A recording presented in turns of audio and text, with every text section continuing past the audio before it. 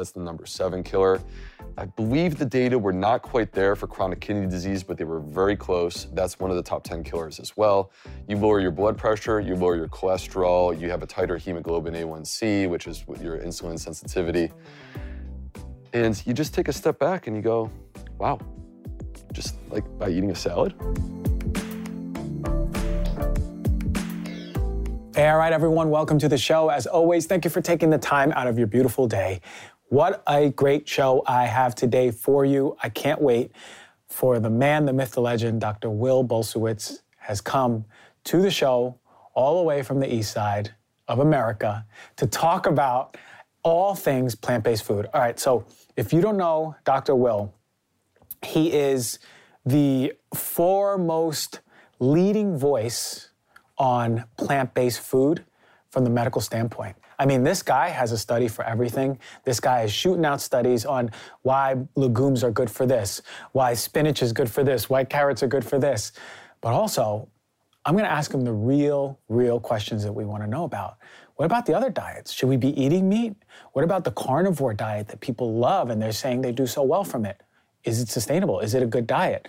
We're gonna find out all of the stuff about plant-based food, sustainability, how much we should be eating, how often we should be eating, how to introduce it into our lives for better overall health. So if you have any questions about nutrition ever, Dr. Will is the man. So I can't wait to get him on this interview so we can go do a deep dive into how to be our best, most nutritionally dense, most resilient selves.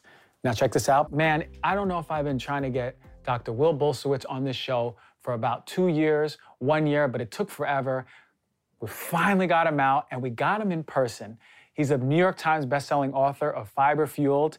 He's my go-to for all things plant-based. How many people I've sent to him on Instagram is countless. And now we got the man, the myth, the legend sitting right here next to me. Welcome to the show, Dr. B, my guy. Dr. G. It's a pleasure. You know, skincare isn't just about looking good, right? A lot of us want to look good, but it's not just about looking good. It's about nurturing your skin and being well balanced from the inside out. And, you know, this world is flooded with a bunch of harsh chemicals that are really insulting our skin, our barrier. And you want something truly effective that is safe. Alitura is one of the best in the game. If you never heard of Alitura, you just think of, you might have seen some black bottles with gold writing on it. It's one of the best, and they're always at health events, and people are loving them. And their quality. Alitura Naturals has crafted a serum that is not only safe, but also incredibly effective. Listen, a lot of you ask me where I get my glow from. This is a huge part of the equation. Their gold serum isn't just another skincare product. It's a testament to the power of natural healing and a commitment to holistic health. It uses organic ingredients like jojoba, olive, rosehip oils, and the gold serum is made organically with plant-derived vitamin A, not synthetic stuff, not that nasty stuff that you're getting in a lot of these over-the-counter products. GHKCU and marine collagen to revitalize your skin. Alitura Naturals has been using the best ingredients in their products for years. They've been pioneering the path for what truly transformed skin should be. So if you're ready to take control of your skin health and experience the pinnacle of natural beauty, I highly recommend checking out Alitura Naturals. For a limited time, you, the Heal Thyself listener, will enjoy the exclusive discount, just the Heal Thyself discount, only for you. That's 20% off of this gold serum. Go to alitura.com and use the code DRG for 20% off. That's ALITURA.com and get that 20% discount. It's amazing stuff. I use it every night before bed, and I'm telling you, I'm on fire with my skin in a good way. Check it out. All right, let's face it, with all the toxins we're exposed to nowadays with processed foods, pollutants, and even stress, our poor livers have been working overtime. If you've been feeling sluggish, bloated, or just overall run down, it may be time to give your hardworking liver some extra love and support. That is where Organifi's Liver Detox comes in. This convenient little capsule contains a powerhouse blend of clinically studied superfood ingredients specifically designed to remove excess toxins and improve digestion, promote healthier energy levels, and just overall liver health. Now, one of the key ingredients is artichoke leaf extract, which has been clinically proven to help detoxify the liver and digestive tract. Then you got the all-star liver protector. You heard of it, milk thistle, an herb that has been used for centuries to give your liver a big old hug. That's not all. Organifi's Liver Detox also contains dandelion root, one of my favorite ones of all time, which is loaded with vitamins and minerals to promote healthy liver function and digestion. And finally, Triphalia, an ancient Ayurvedic formula packed with antioxidants that have been traditionally used as a powerful liver tonic, one of my favorite ones too. So whether you're dealing with sluggish digestion, low energy, or just want to give your body's main detox engine a little extra love, Organifi's Liver Detox has your back. Just take 1 to 3 capsules at any point during the day to start supporting your liver's natural detox pathways. All of us need to be supporting our liver. If you want to experience the energy boosting, liver supporting effects of this fantastic formula, head to OrganifiShop.com and use the code DRG for 20% off. That is ORGANIFI shop.com/DRG. It's great to see you, man. And, honestly, I've been looking forward to this for 2 years myself. So I just didn't want to do it over Zoom. It didn't feel like I could feel your vibe and the energy that you bring to your show. And I was like, I don't want to do it, where we're disconnected from one another. I wanted to be able to really connect and do a great show. So that's what we're doing today. The best shows are the ones where you can feel energy, sit down, talk, it's so much more organic than a screen. I've always been a fan of these, and I'm happy you made it out here. I want to jump into it. I have a question. I know you're the fiber guy, you're the fiber expert. Is fiber helping us live longer? Yes, no question. Let's start with that. Yes, fiber is helping us live longer. And let's break this down. So my favorite fiber study of all time is done by this guy. He's actually from New Zealand. His name is Andrew Reynolds.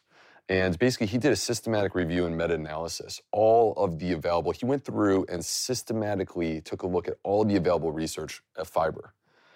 And he was only choosing the highest quality studies that we have. So like randomized controlled trials or very large population-based studies. And he brought it all together, he aggregated it, and then he started to look at like individual health outcomes and how fiber affects us as humans. And the amount of information that they had was completely absurd. So like, consider this, human history spans about 3 million years. We've been on this planet for about 3 million years, maybe a little bit more. And in this study, they had more than 120 million years of human data. Wow. Right? So the human history 40 times over. That's amazing. And when they went and they took a look under the hood, what happens when you consume more fiber? Now I'm going to tell you what happens. We're going to start at the end, and then we're going to work backwards to explain the why, like how we get there. But what happens when you consume more fiber? You reduce your risk of having a heart attack. You reduce your risk of dying from heart disease. That's the #1 killer in the United States. You reduce your likelihood of being diagnosed with cancer, several different types of cancer. That includes breast cancer, colorectal cancer. You reduce your likelihood of dying from cancer. That's the #2 killer in the United States. You reduce your likelihood of having a stroke. That's the #5 killer. You reduce your likelihood of being diagnosed with diabetes. That's the #7 killer. I believe the data were not quite there for chronic kidney disease, but they were very close. That's one of the top 10 killers as well. You lower your blood pressure, you lower your cholesterol, you have a tighter hemoglobin A1C, which is your insulin sensitivity. And you just take a step back and you go, wow, just like by eating a salad, that's it. And no surprise, in this study, people who consume more fiber, they live longer. Now, we got a little bit of a problem, Christian, which is that if you and I walk out on the street, and let's ignore the fact that we're in LA for a moment, and let's pretend that like we walk out and we see a representative sample from the United States. 19 out of 20 people that we run into are not even close to getting the recommended amount of fiber. That's disturbing. Like, if it's that good, if it's protecting us from 4 or 5 of the top causes of death in the United States, if it's protecting us from heart disease and cancer, how are we not all doing this?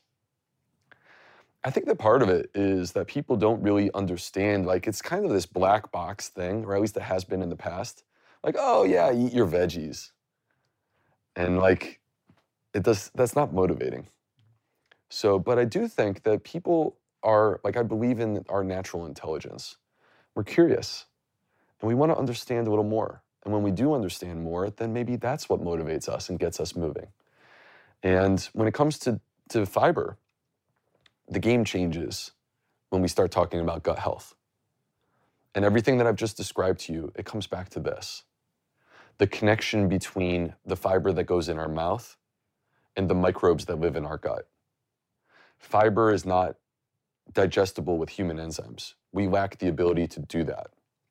But what's really cool is that this microbiome that we have, 38 trillion microorganisms living inside our colon, they actually add functionality to what we are capable of doing as humans.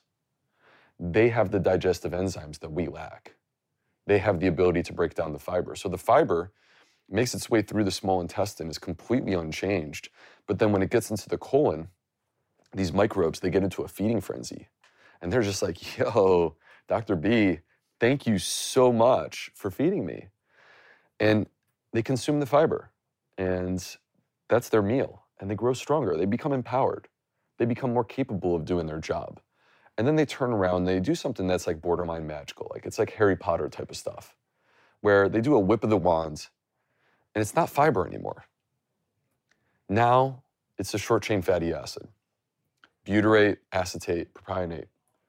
And these short chain fatty acids, you know, Christian, you've been in this game for many years, the science, right? Like I have been studying science since the 90s. I've never come across anything that has the anti-inflammatory properties that you find in short-chain fatty acids. And if you look and you think about what they do, like literally right there, short-chain fatty acids are reversing leaky gut. They're helping to support the good microbes, they're suppressing the inflammatory microbes, and they're repairing the tight junctions that line the colon so that we can have an intact colon barrier. And when you do that, you basically are disrupting intestinal permeability or leaky gut. They directly impair colon cancer cells. That's the #2 cause of cancer death in America. There's multiple mechanisms that short-chain fatty acids help to prevent colon cancer. This is why fiber protects against colon cancer. They affect our immune system. So our immune system, 70% of our immune system is right there in the gut. And the immune cells, they're in constant contact with our microbes. And short-chain fatty acids are actually signaling molecules for the immune system. Help to shape them, help to get the immune cells to work the way that they're supposed to. You want an optimized immune system? You need dietary fiber. You need to optimize your gut microbiome. They actually affect our metabolism. Like we talk about diabetes, that's insulin resistance. They directly impair insulin resistance. They restore insulin sensitivity. They lower our cholesterol. They lower our blood pressure. Those are 3 of the cardiac risk factors, and this is why it reduces our risk of heart disease. And I could keep going, Christian. We could do an entire episode about short-chain fatty acids, and I think it'd be too much. But the point is that these short-chain fatty acids, they're having healing effects from your brain, your blood-brain barrier, your skin, throughout your entire body, including your heart, including your gut, including your colon, including these microbes. We need more. We need more. This is the fuel of a healthy gut microbiome. This is the fuel of human health. And the problem is that, again, we walk out on the street and 19 out of 20 people are not even getting the minimal recommended amount of fiber. How empowering it is to think that you mean to tell me vegetables, we hear eat your vegetables as kids because they're just good for us. But they're more than good for us. They're good for every part of our system, holistically speaking. They are touching every single system and improving it. It's pretty incredible when you think about that magical transition from the molecules, right, the fiber, changing into short-chain fatty acid with its Harry Potter magic. And then moving through our body and going, here's where you need the healing, here's where you need the healing, here's where you need the healing. Patching it up, fixing it up. And you know, and getting things to function the way that they're supposed to. And you know, when we think about this, I want to introduce the word prebiotic. Because fiber is not the only prebiotic. So the word prebiotic means food or fuel for the gut microbiome that has been associated with better health outcomes. So it's not just that it changes the microbiome, but it changes the microbiome in a way that's good for us. Well, there are 3 main types of prebiotics. We've already talked about fiber, but we could also talk about resistant starches. Resistant starches basically behave just like fiber. They're not technically fiber, but they essentially function the same way. Like you consume resistant starches, which you'll find in white potatoes, you find them in legumes, and you get more of the short-chain fatty acids when you do that. But then the third prebiotic are the polyphenols. And the polyphenols are these antioxidant compounds that if you look at different colors of plants, we say eat the rainbow. And each one of those colors, there are polyphenols behind that. The polyphenols in blueberries or in red peppers, and you could go down the line, and every single one of these plants has this unique mix of these polyphenols. Well, it turns out that polyphenols are not absorbable by the human intestine for the most part. 99% of them end up getting all the way down to the gut microbiome in the colon, and then they are the ones who actually activate it. So when we hear things like, for example, David Sinclair wrote the book Lifespan. You asked me, how do people live longer, right? How does fiber help people live longer? Okay, well, I'm not talking about fiber exactly right now, but I'm talking about polyphenols. And David Sinclair talks a lot about resveratrol. And yeah, you will find resveratrol in red wine, but guess what? You'll also find it in red grapes, you'll find it in peanuts, you'll find it in a lot of different plants, but you'll only find it in plants. And resveratrol is this thing that David Sinclair has identified that has, the ability to enhance our life expectancy, like add life to us, right? Longevity. So, well, it's not just resveratrol. There's like literally thousands of polyphenols, and we can have all of them. But we just need to eat a wide variety of plants. All three prebiotics, fiber, resistant starches, and polyphenols, you find them in plants and mushrooms. So fruits, vegetables, whole grains, seeds, nuts, and legumes. Like, it doesn't have to just be veggies. You can enjoy a delicious piece of fruit. The backbone of the healthiest diets in the world are whole grains and legumes combined. And then you just build it out from there, right? And mushrooms, and they're great. So this is the direction that we need to go. And it's incredible because you're telling us plants, in its own intelligence, of which nature gave us, is giving back to us the very things and constituents we need to heal and also live and thrive, live long. It's an incredible match of intent, universal match of intent, where we're given these gifts through plants, right? In their own intelligence. It's to me, when you think deeply about it, the healing properties of plants is like why I went to naturopathic medicine. I love that. And Earth has intelligence. And there's a beauty to it that many of us don't necessarily see unless we take the time to actually really look. And think about the life cycle of a plant. It starts as a seed, and it sprouts, it germinates, and it grows out of the soil, and it reaches up towards the sun, and it matures, and it takes the time to get bigger and bigger and bigger. And perhaps one day you and I walk by, and we say, wow, look at that beautiful cabbage. I could use some sauerkraut, right? Now hold that thought on the sauerkraut for a moment, because we could harvest that cabbage. But let's pretend that we don't. That cabbage continues to mature, and it has a life cycle. And eventually, it starts to decompose and break down. And we may call it rotten, but that's kind of a negative way to describe what is truly the cycle of life. And so it starts to decompose, and it's no longer edible for us. But that's because the earth is taking it back. And it's transforming into soil. And that healthy soil then nourishes the next seed that's ready to grow and repeat the cycle. And every single step that I just described to you is made possible by microbes. The plant has its own microbiome, just like we have a microbiome. All life on this planet has a microbiome or is the microbiome. And it's just layers of, like, you could look, I can't see the microbes on my hands. But on my thumb right now, I know, because I've done the math to calculate this, I'm a nerd, that there are as many microbes right there on my thumb as there are people in the UK. Wow. Right? But we don't have the microscope in here to take a look. But if we did, we could take a look and we could see them. But what happens when you go up in an airplane? You don't see the people on planet Earth anymore. But we're down there. And we're the microbiome, right? And so like, I think about this sometimes. Is Earth dysbiotic because of us humans? Right. I think about that too. Have we messed up the balance? Because we're the negative microbes. We're the inflammatory microbes. We are. We're the pathogens. That's what I think about sometimes. But anyway, coming back to this cabbage, again, the cabbage has a microbiome. So you and I are hanging out. We go, look at that beautiful cabbage. Let's make some sauerkraut. So we harvest the cabbage. We take it into our kitchen. We chop it up. And we put it into a mason jar underneath a salt water solution. That's literally it. We don't have to add any microbes. Fermentation takes place. In 7 days, we will have sauerkraut.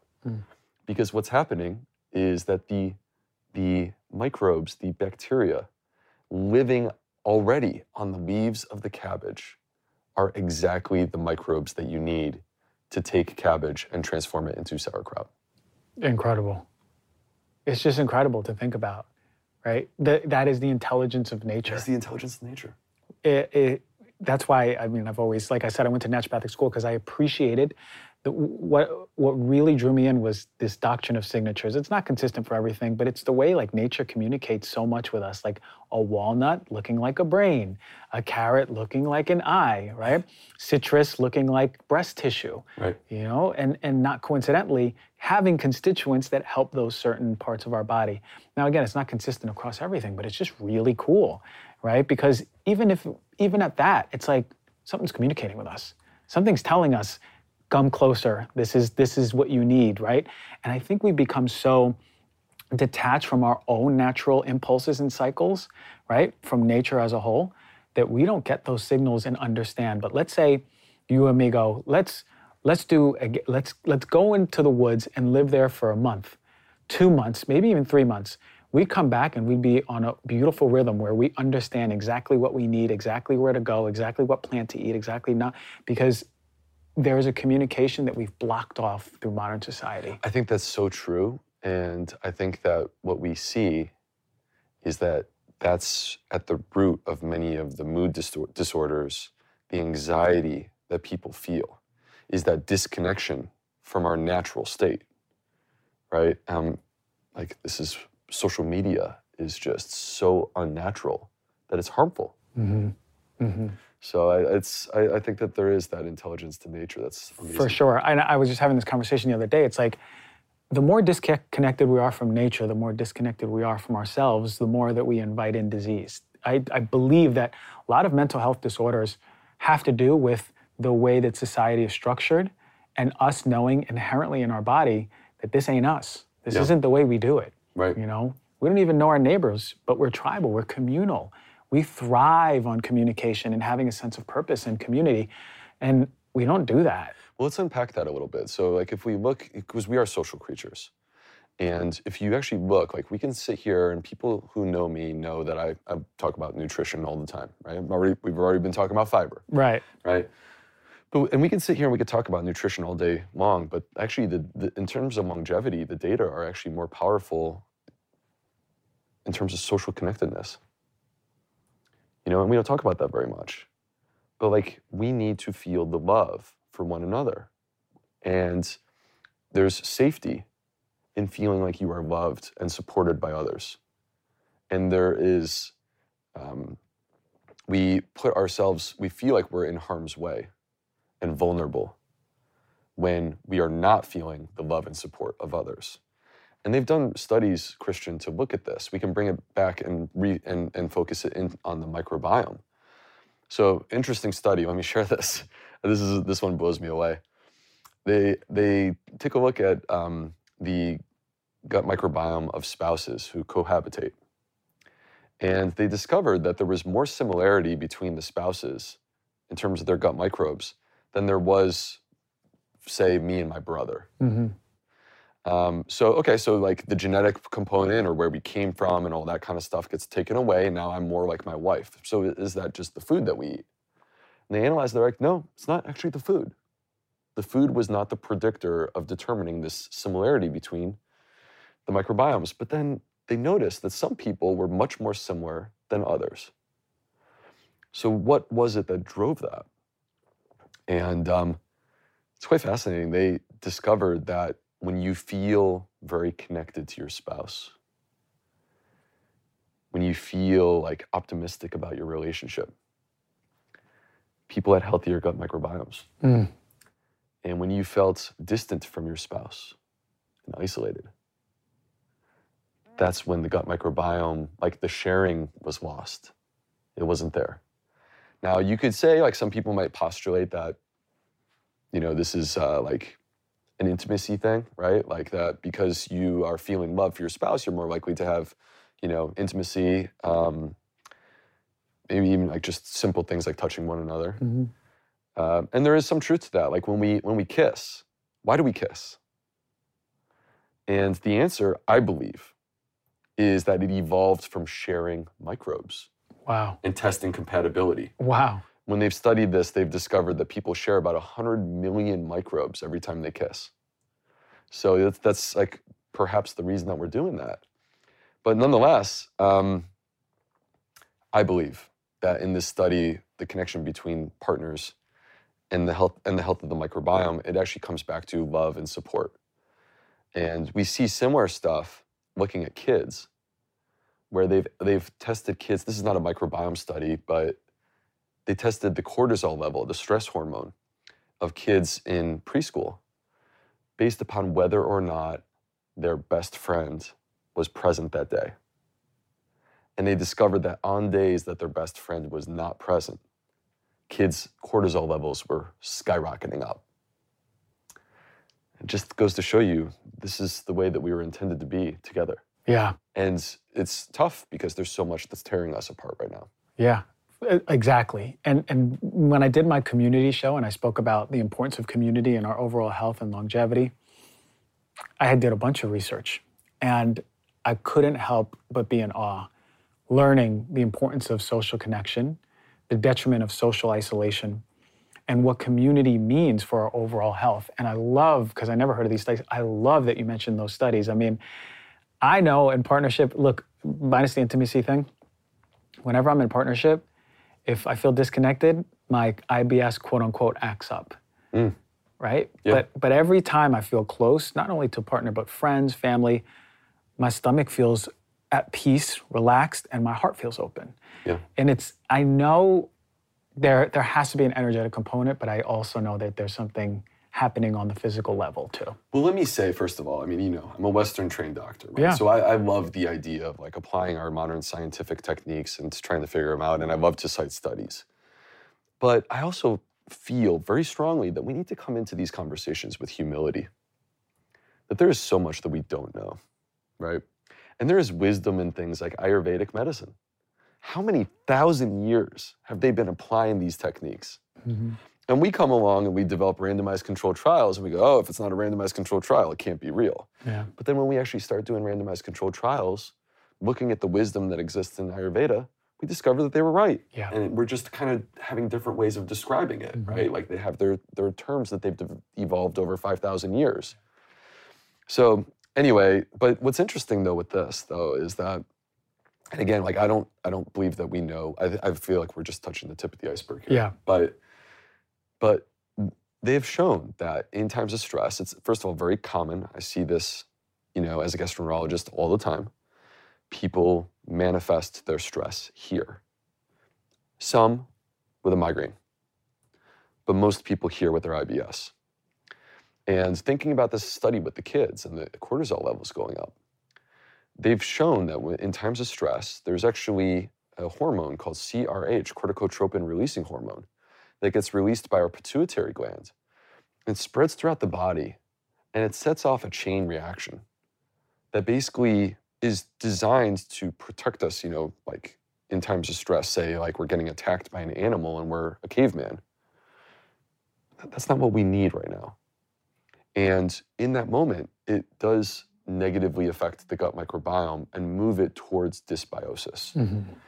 And this is the reason why it's very interesting, but I've become, with the rise of some of my public-facing things, I've become the doctor that's sought out. Mm-hmm. And generally by people who are suffering the most. And, they're usually people who have failed, like with other providers. And what I see as the pattern, Christian, like what usually ends up being the key from my perspective is it's not their food. It's not sleep, exercise, meditation. There is usually a trauma. And the trauma that exists, whatever it may be, because to define trauma, it is not fair to define it. I would love to hear what you think about this, but I don't feel that trauma should be defined in a textbook as it's this specific type of event. I instead feel that trauma is actually just a personal interpretation of some event that took place in your life that had a negative impact on you. And it can continue to exist in the subconscious and continue to feed this, sort of physiologic thing that I'm describing of CRH getting persistently released to cause dysbiosis in an injured gut. And what I've seen is that some of the best sort of moments trying to help people in my entire career have been when you realize that it's not what they eat. It's that there's something that happened to them. And we turn our attention to that, and we create a plan specifically for that. And then it all gets better. Mm. So I'll tell you a quick story. I had a patient recently, and she's got ulcerative colitis. And I had tried everything. And I tried what I considered to be the appropriate medicine for her, diet, lifestyle, everything. She was not getting better, and it was frustrating for both of us. We both wanted her to get better. And then recently, this was probably 2 years of her having a reduced quality of life. I wish that I could have fixed it. She's young, she's single, she feels like she can't date. She's waking up in the middle of the night to poop, right? She has urgency. She could be out driving and have to pull over to go. Anyway, she comes into my office recently, and she's got a huge smile on her face. And it was so great to see. And I sat down, and she goes, "Dr. B, I'm better. I'm back to feeling like myself again." Mm. And I was so happy, but I needed to know, what was it? Because we had tried everything. And she says to me, "I never told you this, but I was in this job that I hated going to work. And many times my boss would publicly belittle me. And she's like, I finally was courageous enough to leave. And I found a new job. And they treat me with respect." And that completely changed her life. Mm-hmm. Mm-hmm. Powerful. So powerful. What doctors sit there and go, aside from looking at the labs, looking at even sometimes diet, but mostly never, ever go, are you in a job that serves you? Right. Are you in a relationship that serves you? Right. What about your community? What's like that? What's it like? Do they support you? Right. Do they inspire you? Right. I mean, those questions should be in the front end of an intake, so we can really start understanding, what are the major stressors in this person's life, and to hear the reversal or the remission of ulcerative colitis. Right. Because of something that was activating her CRH. Yep. Right? Cortisol releasing hormone. It's crazy to me that I just think, all we have to do is really take a moment, just stop and think about, audit your life and go, what's serving me and what's not? Totally. And it's just beautiful to hear that story. I mean, I've seen it when I was working in oncology, and I started seeing patients myself outside of the hospital when I went into private practice. Two things I was most surprised of. Toxin testing, seeing how high these people's toxins were. Wow. And how poorly they were metabolizing them. But the other thing was that how much crap people carry every single day. Yes. And thank you. And it really wasn't. And I like, I've done like amazing diets, amazing lifestyle stuff, super amazing detoxes, and they got better, but not fully. Right. But it wasn't until that awareness that that person was carrying some deep-seated stuff. I knew it because when I would ask questions about something, like what's your relationship with your dad like, or your mom, or your brother, or your sister, or your lover, you'd see like kind of their lip tremble or some tears come out. Right. And I was like, And they're trying to decide "Ooh." whether or not to talk to you about it. Exactly. Yeah. So providing that safe space, Yep. but seeing those emotions come out and then going down that route, Yep. that's when I saw spontaneous remission That of is diseases that are 100% not, true. Isn't it wild that we are just now, at least in our sort of medicine where we're looking at holistically, Yeah. people just now starting to talk more about this. Oh, right? I know. Oh, I know. And this is where I'm saying we have to come into this with humility, because like, how do you do a randomized control trial to understand the human subconscious, Never. or to define specifically what an individual person would define as a trauma, right? Like, so, I mean, and I've had people who like have, more of like a traditional, they were sexually abused or something like this. Right. Right. But it doesn't have to necessarily be that. It could be a bad breakup, right? It could be the death of someone that you love. There's so many different variations of what a trauma could be, and you just have to turn inside. But I think it really does start with this question, like, what is the root of the issue here? We always have to come back to this. What is the root of the issue? What are we trying to fix? Because if we properly understand that, then we can create a path for healing using, like, empowered by that understanding. Yeah. But if we don't understand that, then we're just throwing crap up against the wall and hoping that something sticks. And that's the problem, is like, you can call it IBS, or you can call it ulcerative colitis, right? The diagnosis is ulcerative colitis. Here are your medications. And then I come in and I'm like, okay, let's try your diet, right? But you can do everything right in terms of diet. It's been a long time since I promoted a coffee because there's not that many good coffee brands. We got one of the best ones now on Heal Thyself. Are you ready to elevate your coffee game? And experience will prove that it's not only delicious, but it's also health focused. Let me introduce you to Purity Coffee. You heard me review them in one of my first ever coffee reviews as one of the best, and then my second ever one as one of the best. And it's one of the best still. It's an ultimate choice for coffee lovers who prioritize taste as well as well-being. I'm gonna tell you what makes Purity Coffee stand out from the crowd. Every step in their process is rooted in health-focused principles backed by solid, scientific, research-based, rigorous testing. They use the finest specialty grade organic Arabica beans and then move on to small batch roasting, ensuring that each cup meets the highest standards of quality. But what really sets Purity Coffee apart from all the other coffee brands is their dedication, is my favorite. It's their dedication to purity and safety. Their beans undergo third-party testing to ensure they're free of pesticides, toxins, and harmful mycotoxins, those pesky substances that can wreak havoc on your health,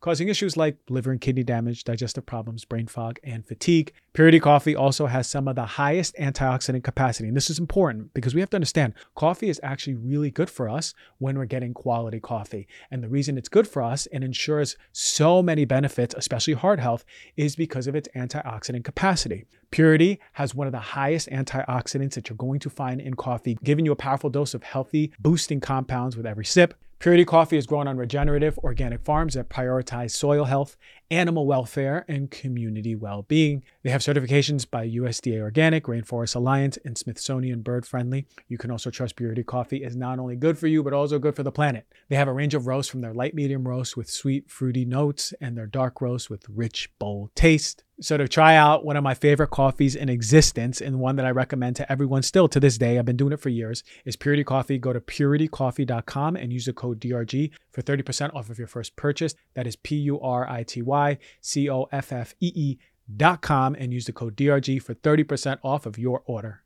You know, living a long life is great. It is. We all want to live longer. But what's even better is living those years in good health, right? Free of the chronic diseases and the ailments. Unfortunately, for many, the gap between lifespan and health span is way too wide. And we spend our last years ill, not enjoying our life to the fullest. And that's why I'm always into research-based products, quality supplements that are coming out to you, the highest, the best of the best, some of the best rigorously tested supplements. And one of my favorite companies across the board is Momentous. And they have two that I use every single day: creatine and collagen. These are the two powerhouses at work. I've been opened and I've been working out more 4 times a week. I'm lifting heavy weights, and these are staples. And not just me, I think everyone should be out working out, building muscle, staples to muscle repair and muscle growth. But what sets Momentous apart from the rest is its clinically researched formulas. For the collagen, it delivers 15 grams of collagen, supporting your body in various ways. And it's not just one type of collagen, it's all the types of collagen, right? A lot of companies just have one type of collagen. You want all the types of your body's absorbing and utilizing this collagen the way you desire the body to use it. But boy, oh boy, the gold standard for working out, if you're not on this, you don't even have to be working out. You can use it for your brain. It's creatine. Momentous creatine is fantastic. There's no fillers, no additive, pure, effective ingredients you can trust. Trust is everything when it comes to supplements. Momentous third-party test. There's no surprises. What you see on the package is what you get. So if you're like me, you want to fuel your body with the best of the best, go to livemomentous.com and use the code DRG for 15% off of creatine and collagen and all their top-notch products. That is livemomentous.com with the code DRG for your discount. The way that I see the trauma and the emotion. Yeah. What I found is that people have their emotions, they carry their emotions, and their experiences revalidate that emotion. So say, for example, someone's carrying a ton of grief that they've never really looked at. Yeah. Instead, they went into an adaptation of reading books and then they become very academic, or an adaptation of working out and they became really fit instead to run away from that trauma. Yep. I believe life presents you with opportunities to feel that again. So say, for example, that same person who's running away from feeling that emotion of grief has multitude of breakups, reliving that grief and opportunity, but instead still runs away from it. I think there's, and I just put this on a post, there's a lot to be said when you bring awareness to what you use to distract yourself.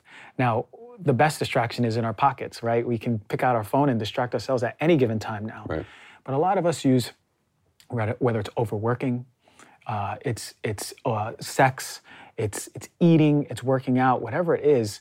And when we stop that, this is what I always tell people that I work with. I'm like, well, what if you stopped all of that? They're like, oh, that sounds like hell. And then I was like, okay, what if you stopped all of that, went away, talked to no one for a weekend? How would that feel? They're like, I feel like I'm suffocating thinking about that. But there's utility in like hearing that statement. That silence, having that silence Right. where the distraction is removed. Where the distraction is removed. Yeah. So I was just talking to somebody this weekend and I'm like, you use work as your crutch. I was like, you are pathologically working. I knew it the moment you told me that you go to Guilty sleep. as charged. Right. And a lot of people, but we have reference for that. We celebrate in America. Yes, you work. So then it's even, the adaptation is even more validated. So we go, yes, working's good. I do a lot. And great, working and having a passion is wonderful, but this person had no boundaries. Yeah. It was when I got home, she was, the last thing she was doing is 11 o'clock turning off her phone, then going to sleep. And then wake up, work. Went to Ivy League schools, really, really achieved in her work. Right. Running away from something deeper in her childhood. So I told her, if you stop working, you put your phone down on Friday. She's like, I'm like, how'd that make you feel? I feel so anxious. I was like, how about you go to Joshua Tree this weekend? Go by yourself. And then she goes, okay, I can do that. I'll bring a bunch of books to read. I go, no reading, no books. How would you feel if you sat down in Joshua Tree? Just got up, cooked, observe. Sat down. Right. Got up, cooked, sat down, and sat with those emotions. That's one of the scariest things that people do. But I really find that, and this goes back to like the way I see trauma and emotion, I find when you give yourself finally that bravery to sit down with that crap that you've been running away from, yeah. You start feeling it in your body. It can come out as anxiety or depression, however it comes out. And then I think the key factor is removing yourself when you feel it coming up and feeling safe enough to go, if I feel the worst pain in the world I've ever felt, I'm ready. And right. If as soon as you say I'm ready, I found this in emotional releases, the body is just like, you're ready? Okay. Crying for hours, yelling for hours, shaking, as we have a primal response in our nervous system, shaking Sure. all of that out of us. But it's crazy the healing I've seen after this. Yeah. It is crazy. So well, this is where leaning into our tribe. Yes. Right? Leaning into our family or the people that love us, right? This is where having that support system becomes, I think, very important because you need people to lift you up in these moments. And, you know, I feel like that's what love is, right? Love is a desire that is selfless, where, like, if my wife needs me, I want to do that, right? I want to be that man to lift her up. Right. Right? And so, and we all have those people in our lives that they love us. And we need to, I think it's just so important that we celebrate that. Yeah, and we can hold space for the person who's ready to sit and cry. Yeah. And cry tears from 1999 and 1996 and Yeah. the 80s, however long they've been holding it in their body. I mean, look, man, when I was in school, we learn about one thing, I don't know if there's that many studies on this. I don't believe it. I was the guy in the school who was like, show me, show me, show me. Right. And then I started seeing spontaneous healing in a part of medicine that I couldn't find many studies for, and that was emotions that are stuck in the body, that are building up as tension, that are building up as what we see as IBS or disease. And then I was like, studies on that. But there's the most powerful healing I've seen ever with that. So Right. I love that you, classically trained, are even talking about this. We need more doctors like you walking this earth, man, because the power that you can give with your science background, but also awareness of this, can change the world. Man, I appreciate you saying that, but to me, this is not about me, but this is instead about what can we do to try to make the world better, right? And part of what makes me unique, and I think motivates a lot of this for me, and is something that I had to go through to make me a better version of myself, is that I had to be that guy.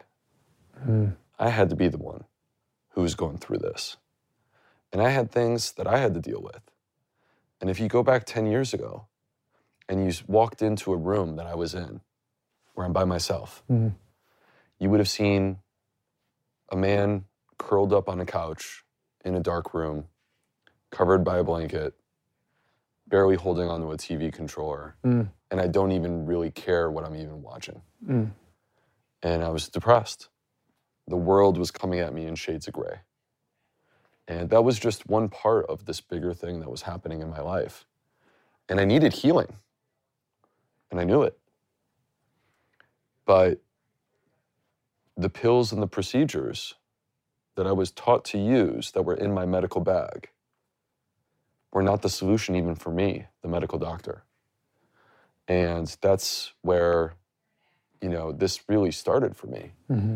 And I think that was, an example where a challenge in my life became a blessing and has allowed me to find a passion that, here we are 10 years later and I'm sitting on this couch hanging out with you and we're talking about it. Yeah. And we're just trying to get this message out to help people. Yeah. Right? And it's like this content is completely free and never hand me $1 if you don't want to. Right. Right? And I don't care because at the end of the day, I would rather you give me your mind for an hour than you hand me $1. Right. And the healing's exponential, right? That one person heals themselves, they're able to help their mom, their dad, who helps their sister, their brother. It happens way bigger, and the amount of people you touch, you'll never know. Right. But it's interesting, a lot of people in this space who have this passion and fire to go, I'm tired of this, I'm gonna do my part to heal my tribe and the world. They went through the Heal Thyself process, right? You healed yourself from that state of being to come to someone who's radiant and goes, shoot, man, I'm ready to share with the world, because you needed to go through that process. And there's a place for all of our traumas, because the adaptations lead us to exactly where we need to be. Well, I love that. That is exactly the point, which is I am exactly the man that I was supposed to be in this moment right now. And I will continue to evolve and adapt, and I will be imperfect. That's who I am. That's who we all are. Yeah. Right? We are imperfect beings. Like, the entire idea of perfection to me, I take issue with it. Like, I don't like that word. Yeah. Right? Because the problem is that we pretend that it exists. It's a figment of the human imagination. For sure. There's no such thing as perfection on this entire planet other than the higher power.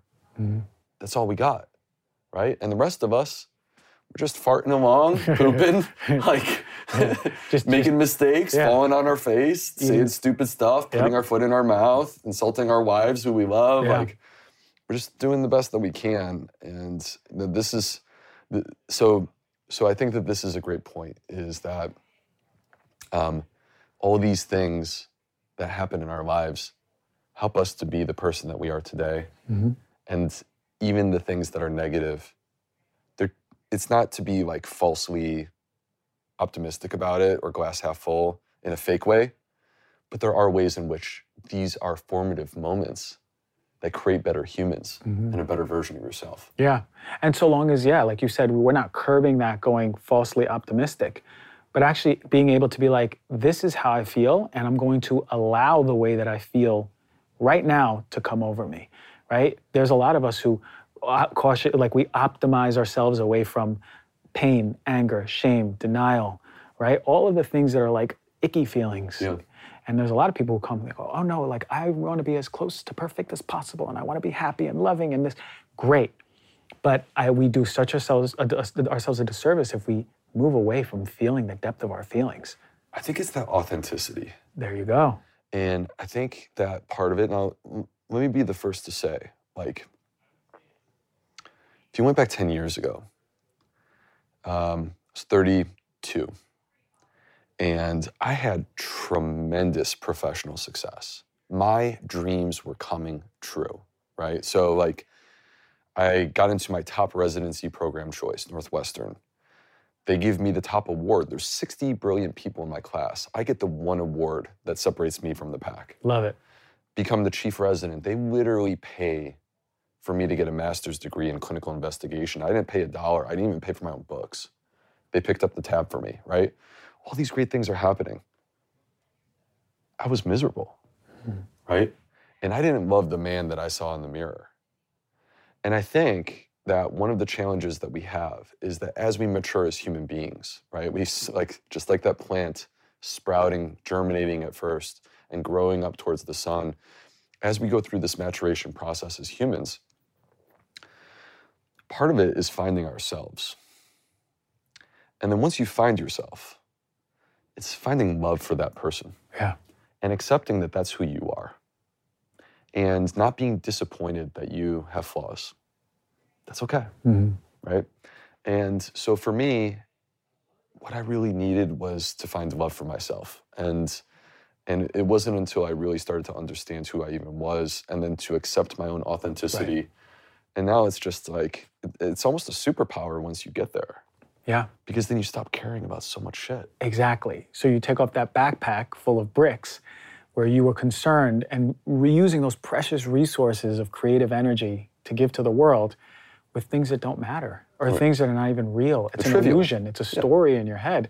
Right. But when you fall into that authenticity, it's sort of like not a negative, I don't give a F, but it's a beautiful, like, I know who I am, therefore I kind of don't give an F. Right. You know what I mean? I'm going to be me, and there are 8 billion people on this planet. And some of y'all are going to love me, and some of y'all are not. Yeah. And that's okay. But you feel good in your body. Yeah, I feel good, and I love that man that I see in the mirror. Exactly. And I know that there are people who love me too. Yes, man, I'm inspired. And I don't expect them all to feel that way. I know that some of you will not, and that's okay. Yeah, but the people who do are the very ones that you're supposed to be talking to, the ones you're supposed to be giving your message, and the one whose lives you're changing, right? Because maybe someone goes on my page, they go, this guy's too, I don't know, he's too much of this and too little of this. But he is stylish. But he's stylish. But he's got some style. I'll admit that. But man, Dr. B, his energy, man, and the way he delivers, that's the vibe. And vice versa. And it goes like, but it goes like that with everything, not just work, everywhere, energy, conversations, friends, family, lovers. To each their own. But what you're describing though is diversity. Right. Right? Diversity of opinions, diversity of conversations, diversity of needs, diversity of people. Right? And I'm not talking about diversity from a racial perspective, but that too. Like, what I'm talking about is that we're better because we're all different. Yeah. And we're coming in together. And so one of the, I think, things that I feel is very important these days is for us to acknowledge the importance of like having different opinions. That's a beautiful thing. Yeah. It makes it a lot more interesting. Let's have a fun conversation about the differences of our opinion. Let's not shout each other down or try to stop one another from even being able to talk about it. Like, what? Let's just find love for one another. Let's talk about it. Yeah. Do you know Dr. Jay Teta? I don't think so. He's an expert on metabolism. Okay. He's a naturopathic doctor, and he always talks about this. He talks about being open to the opposite opinion. Yeah. And not approaching it with antagonistic feelings, but being like, let me listen, right? Let me listen with an open heart because I have the truth that I've derived and serves me, but let's listen to your truth. Well, because part of it, which I think is a very important point, part of it is context driven, right? So like my take as a medical doctor, I'm not, first of all, I think that it's wrong to be self-righteous and say, I'm right and everyone else is wrong, Right. right? But just framing my take as a medical doctor during this pandemic, for example, is motivated in many ways by like, look, I'm like exposed to this hospital where it's concentrating the sickest people, Yeah. right?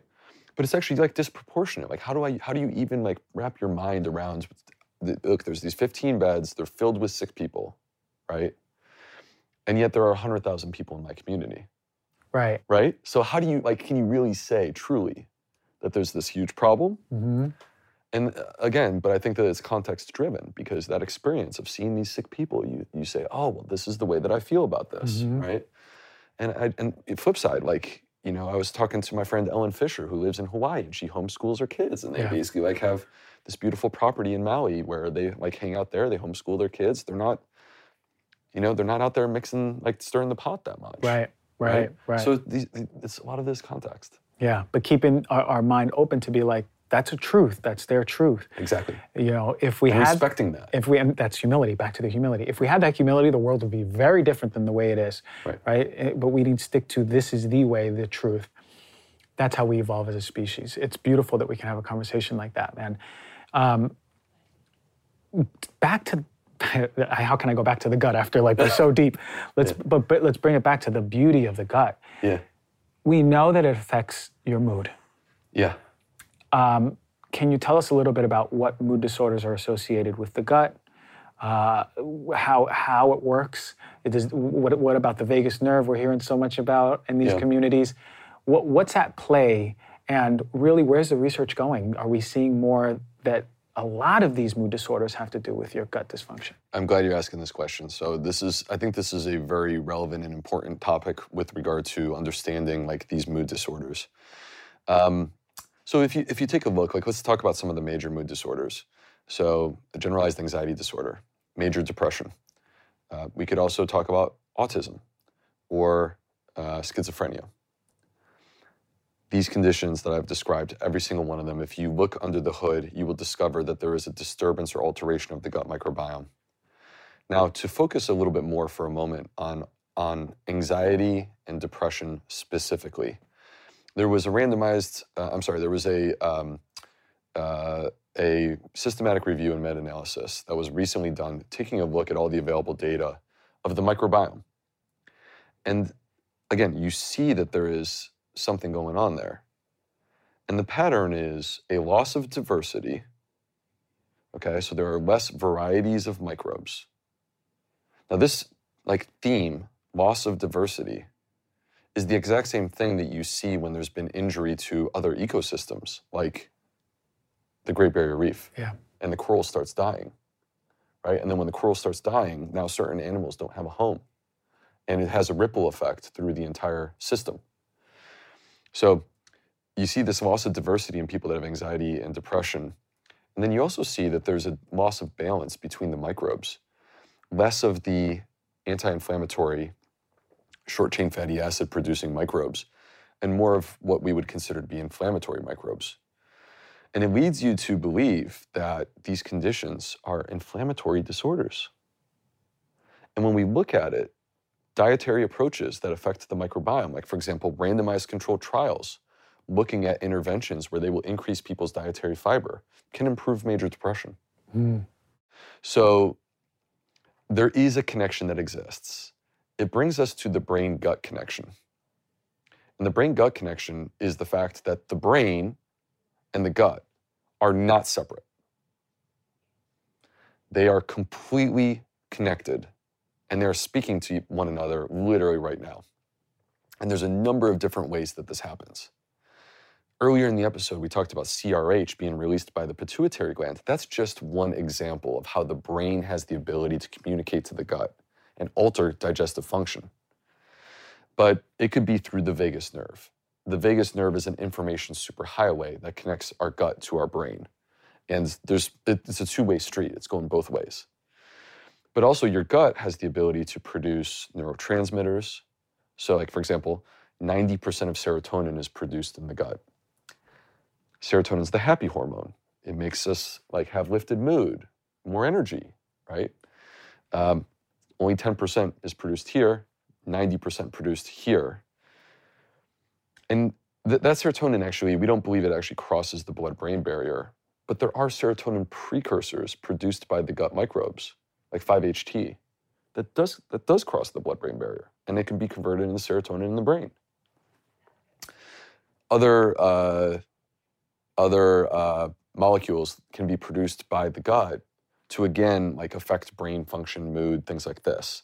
So, real quick, like short-chain fatty acids would be a classic one. Mm-hmm. They've done these studies where they take a look at a high-fiber diet in kids, and they discover that by giving kids a high-fiber diet, it affects their focus, their memory, and other cognitive skills.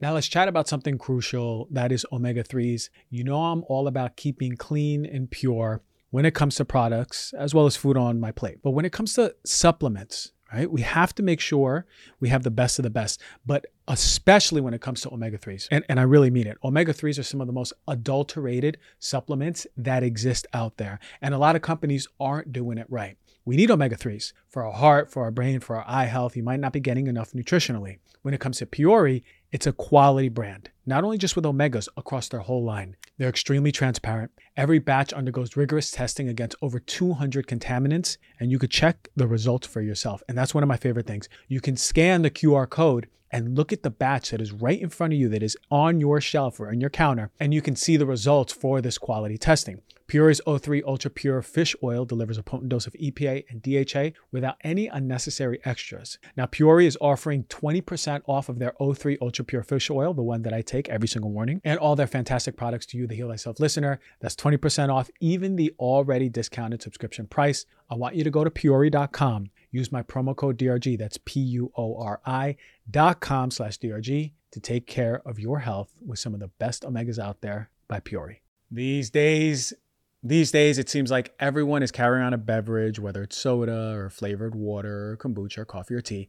But not all beverages are created equal when it comes to quality and health benefits. That is why I become obsessed with Peak's Sun Goddess Matcha. I've been using this it's one of the first supplements I really invested in. It's 4 years ago, probably.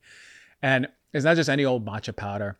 We're talking organic, ceremonial grade matcha tea that has been meticulously screened for pesticides, heavy metals, mold, and even radioactive isotopes.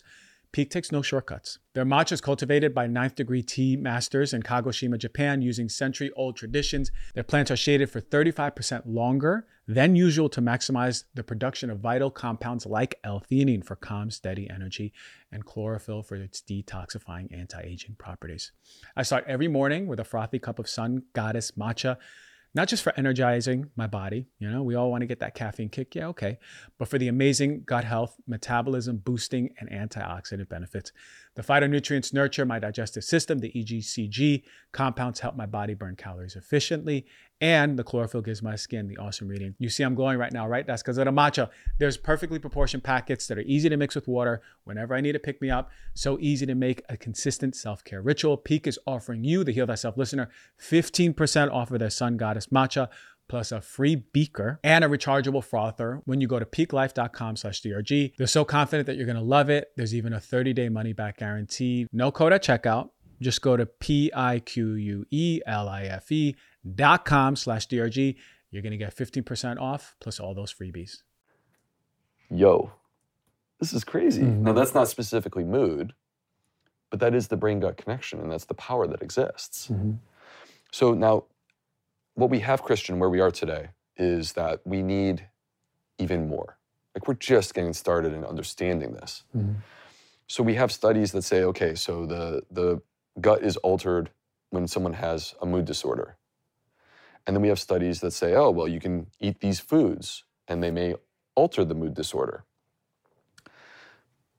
I'm actually getting involved in research that I want to connect the full story. Food, microbes, and mood. And this is actually something that I'm doing through this company that I've been involved with called Zoe. So Zoe, we are a personalized nutrition company, and personalized nutrition is in itself like a very interesting topic, because you know very well, and I know your listeners know this, there is no one size fits all, right? It's unfair to pretend that like one dietary approach is the way that we all are supposed to do it.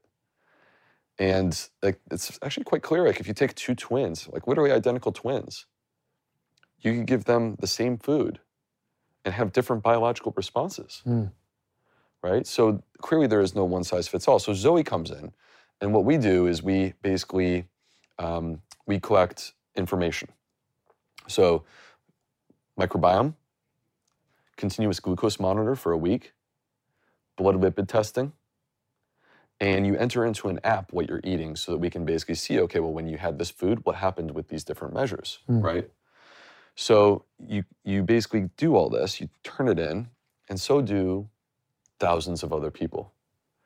And everyone coming together, it's like a social type of thing, where everyone coming together basically creates power. Because now we have this massive database of information. And through machine learning algorithms, these supercomputers can basically work through the data to be like, we found a pattern that applies to you, Christian. Wow. Here are the foods that we can use to try to optimize, right?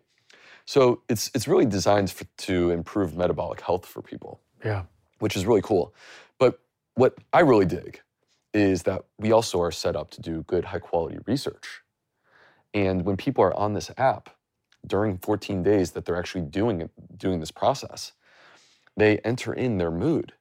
So there's a visual analog scale. Great. Where a person will enter, like, it's just quite simply like, roll this to where you feel, right?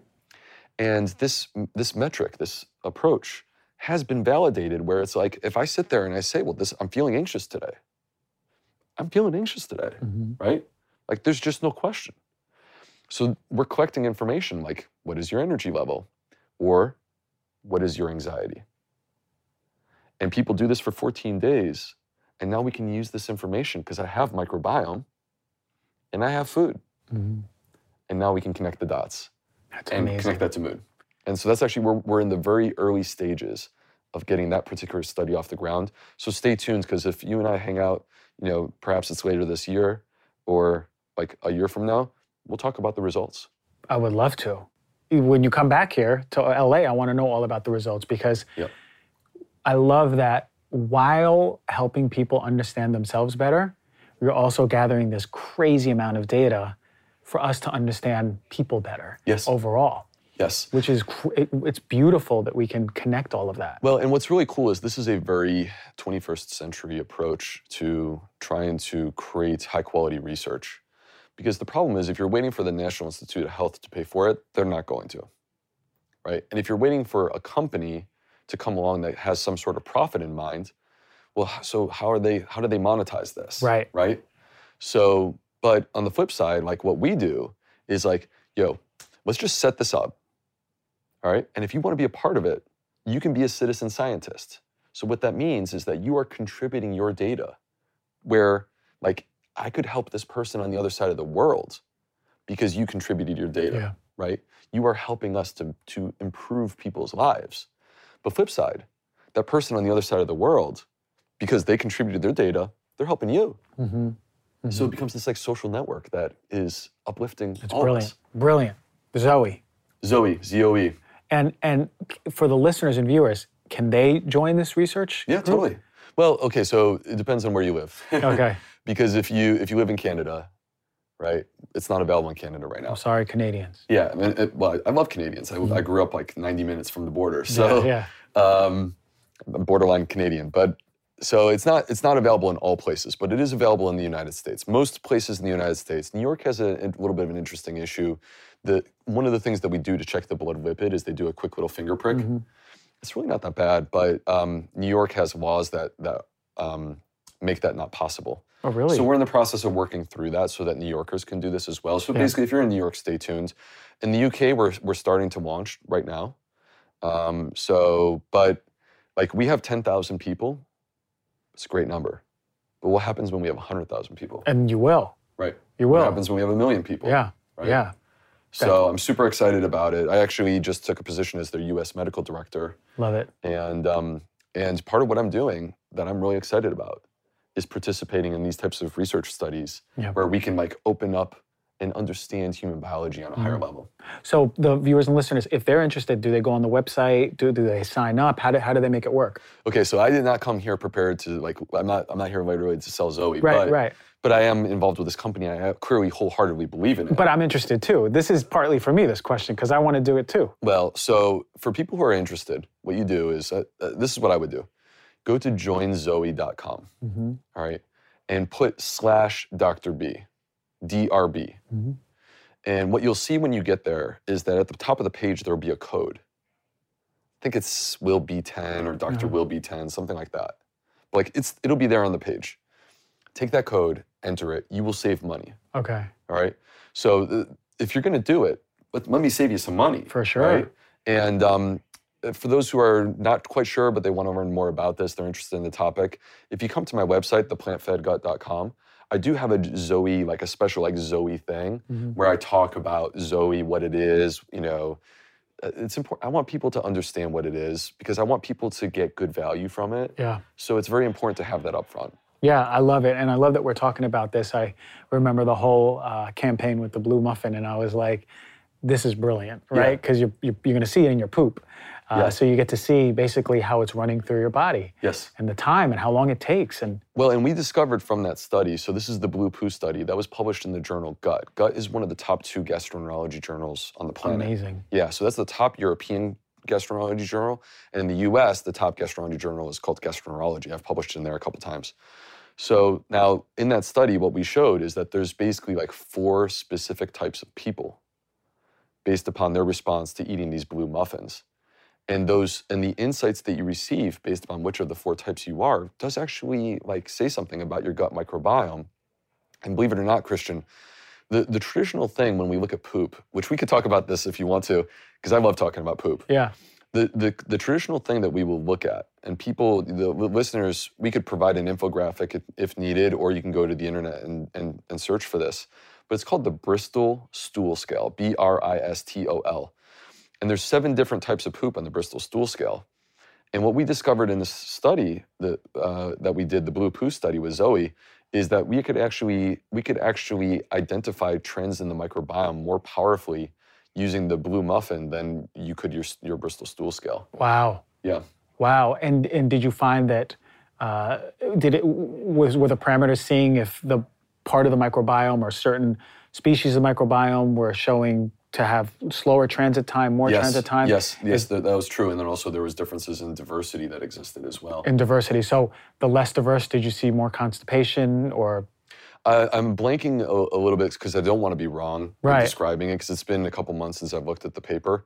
But I believe that the patients who had constipation had more diversity, and the patients who had diarrhea had less diversity. Wow, interesting.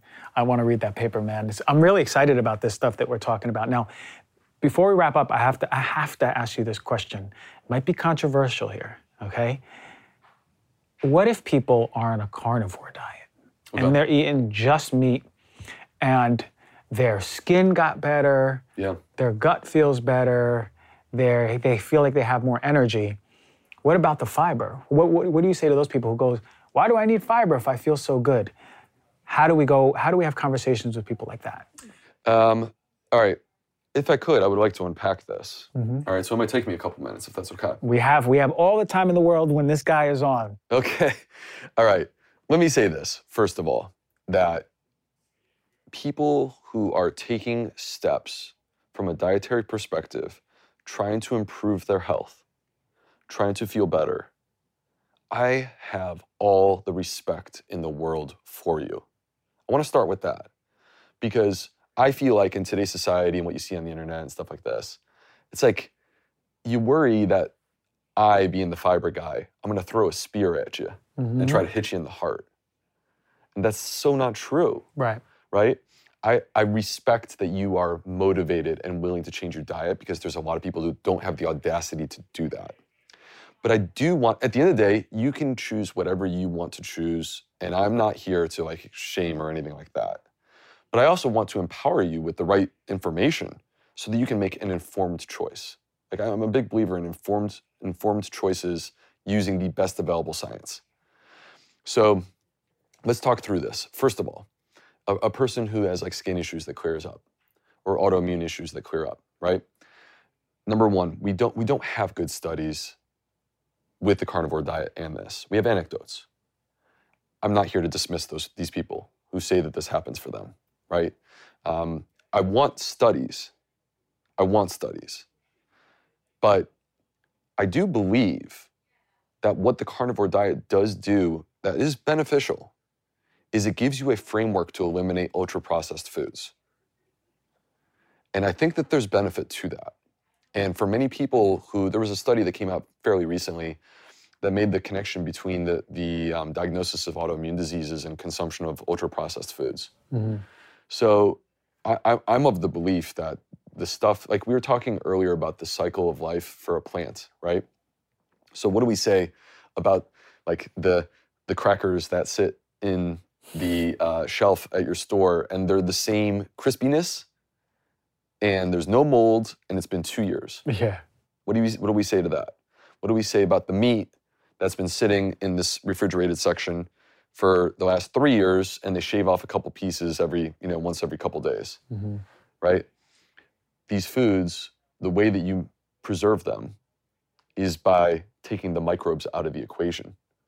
Because the microbes, the molds, the bacteria, they would break down these foods unless you had something in the food that's destroying the microbes. Mm-hmm. That's what preservatives are. They're antimicrobials, mm-hmm.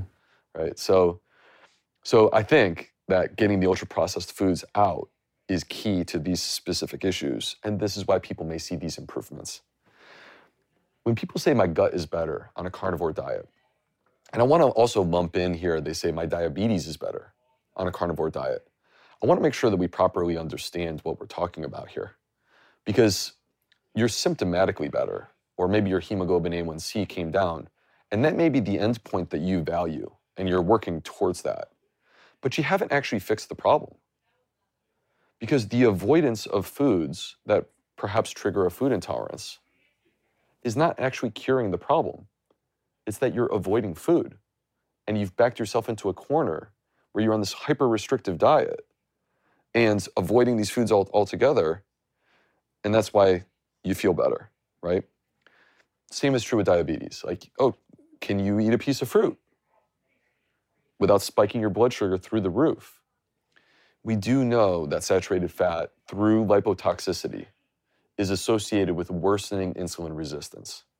And people on a carnivore diet eat an exceptionally high level of saturated fat.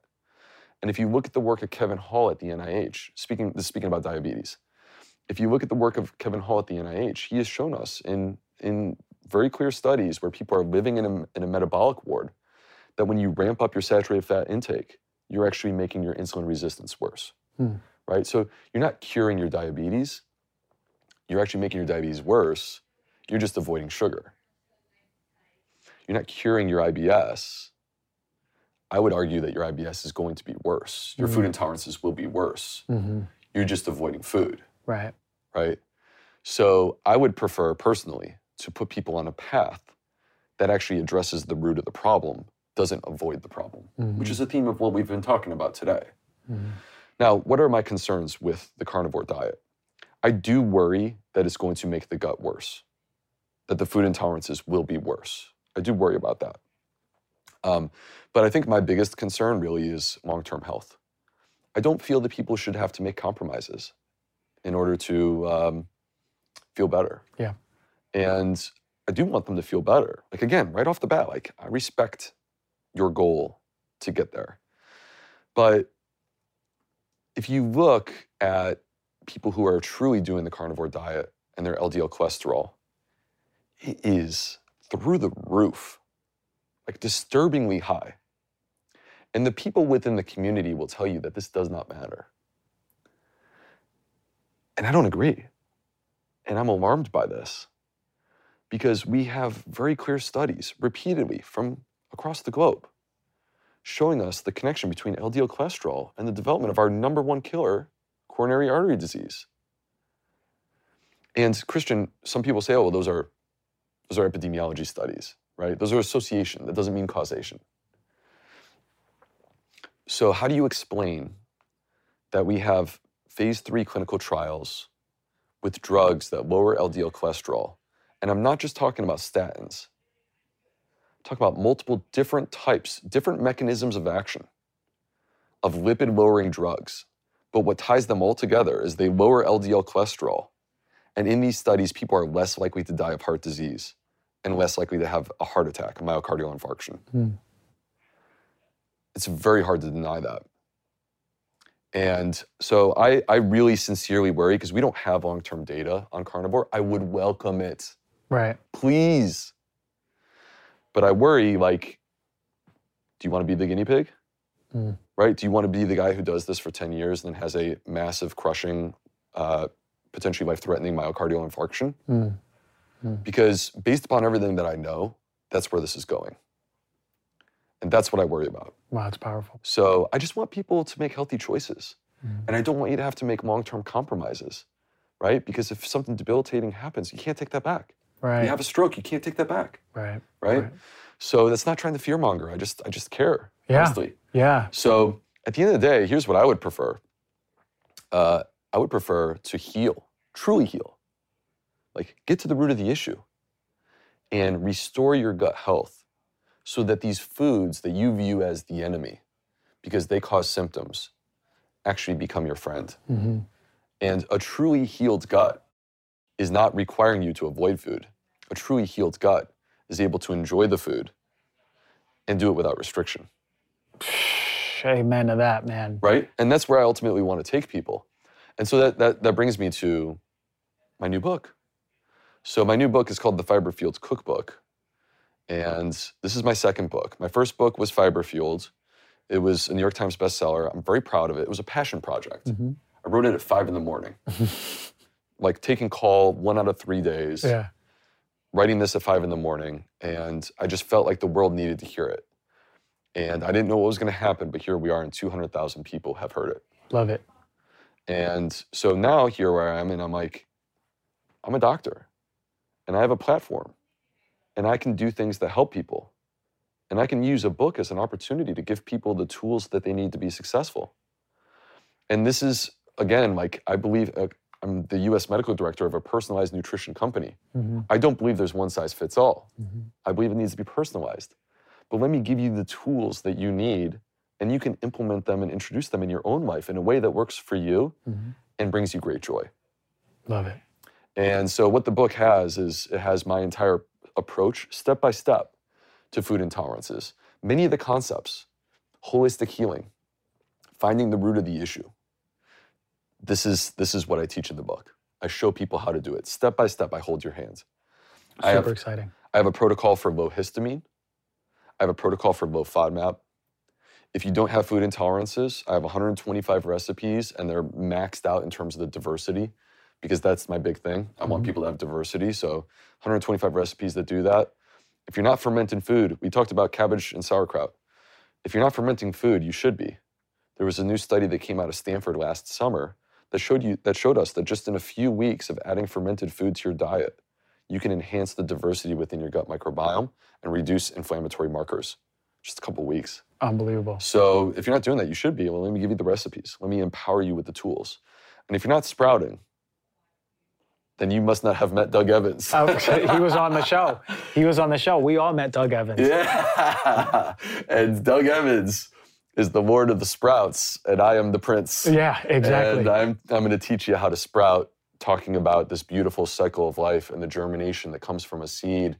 And the most nourishing food could be growing on your kitchen counter, and it's non-perishable, and it's inexpensive, and it's organic, and it's like having a garden right there in your kitchen, and it's hyper nutritious. I love that, man. The book, when is it out? So the book is out May 17th, the May Fiber 17th. Fueled Cookbook. Okay. And so look for it. And, again, anywhere you want to buy it, I am grateful for the support of the community. But at the same time, like, there are people who are our neighbors, and they have a mom and pop shop down the street from you. And these people have been struggling to get by during this pandemic. Like little bookstores, it's not been easy for them. So let's support our neighbors. Yeah. It's worth taking the drive and hand some cash to them. Yeah, make it an experience. Yeah. Right? Go up to the place, get a bite of food to eat after, make it a whole experience for yourself and support those local businesses. But man, I applaud you. I can't wait to get that book because I wouldn't say I'm the best cook. I need guidance. I just throw some colors, prebiotic, probiotic, and call it a day. Yeah. I don't care about flavor. Yeah. But now you mean to tell me I'm going to get this book, open it up, and up-level my flavor, up-level my nutrient density, my probiotic, there's going to be a celebration. It's going to be Cinco de Mayo in my gut. I got microbes. I got my We'll all gut be wearing microbes. sombreros. They're going to be doing sombreros in the limbo in my stomach, man. I can't wait to get this book, dude. I can't thank you enough for this conversation. I love where it went. I mean, we were talking about the gut. We were talking about trauma. We went back to the gut. We talked about studies of what's going on in the research now in the forefront of everything. We went through a whole damn journey. We're back on Earth here, and I'm so happy to have you on. When that study comes out, come back on the show. Let's talk about all the results, talk more about everything else that has unfolded over the year. Let's do it. It's been a pleasure, man. You're so well-spoken. I feel your passion. My guy. Finally on the show, Dr. Will B.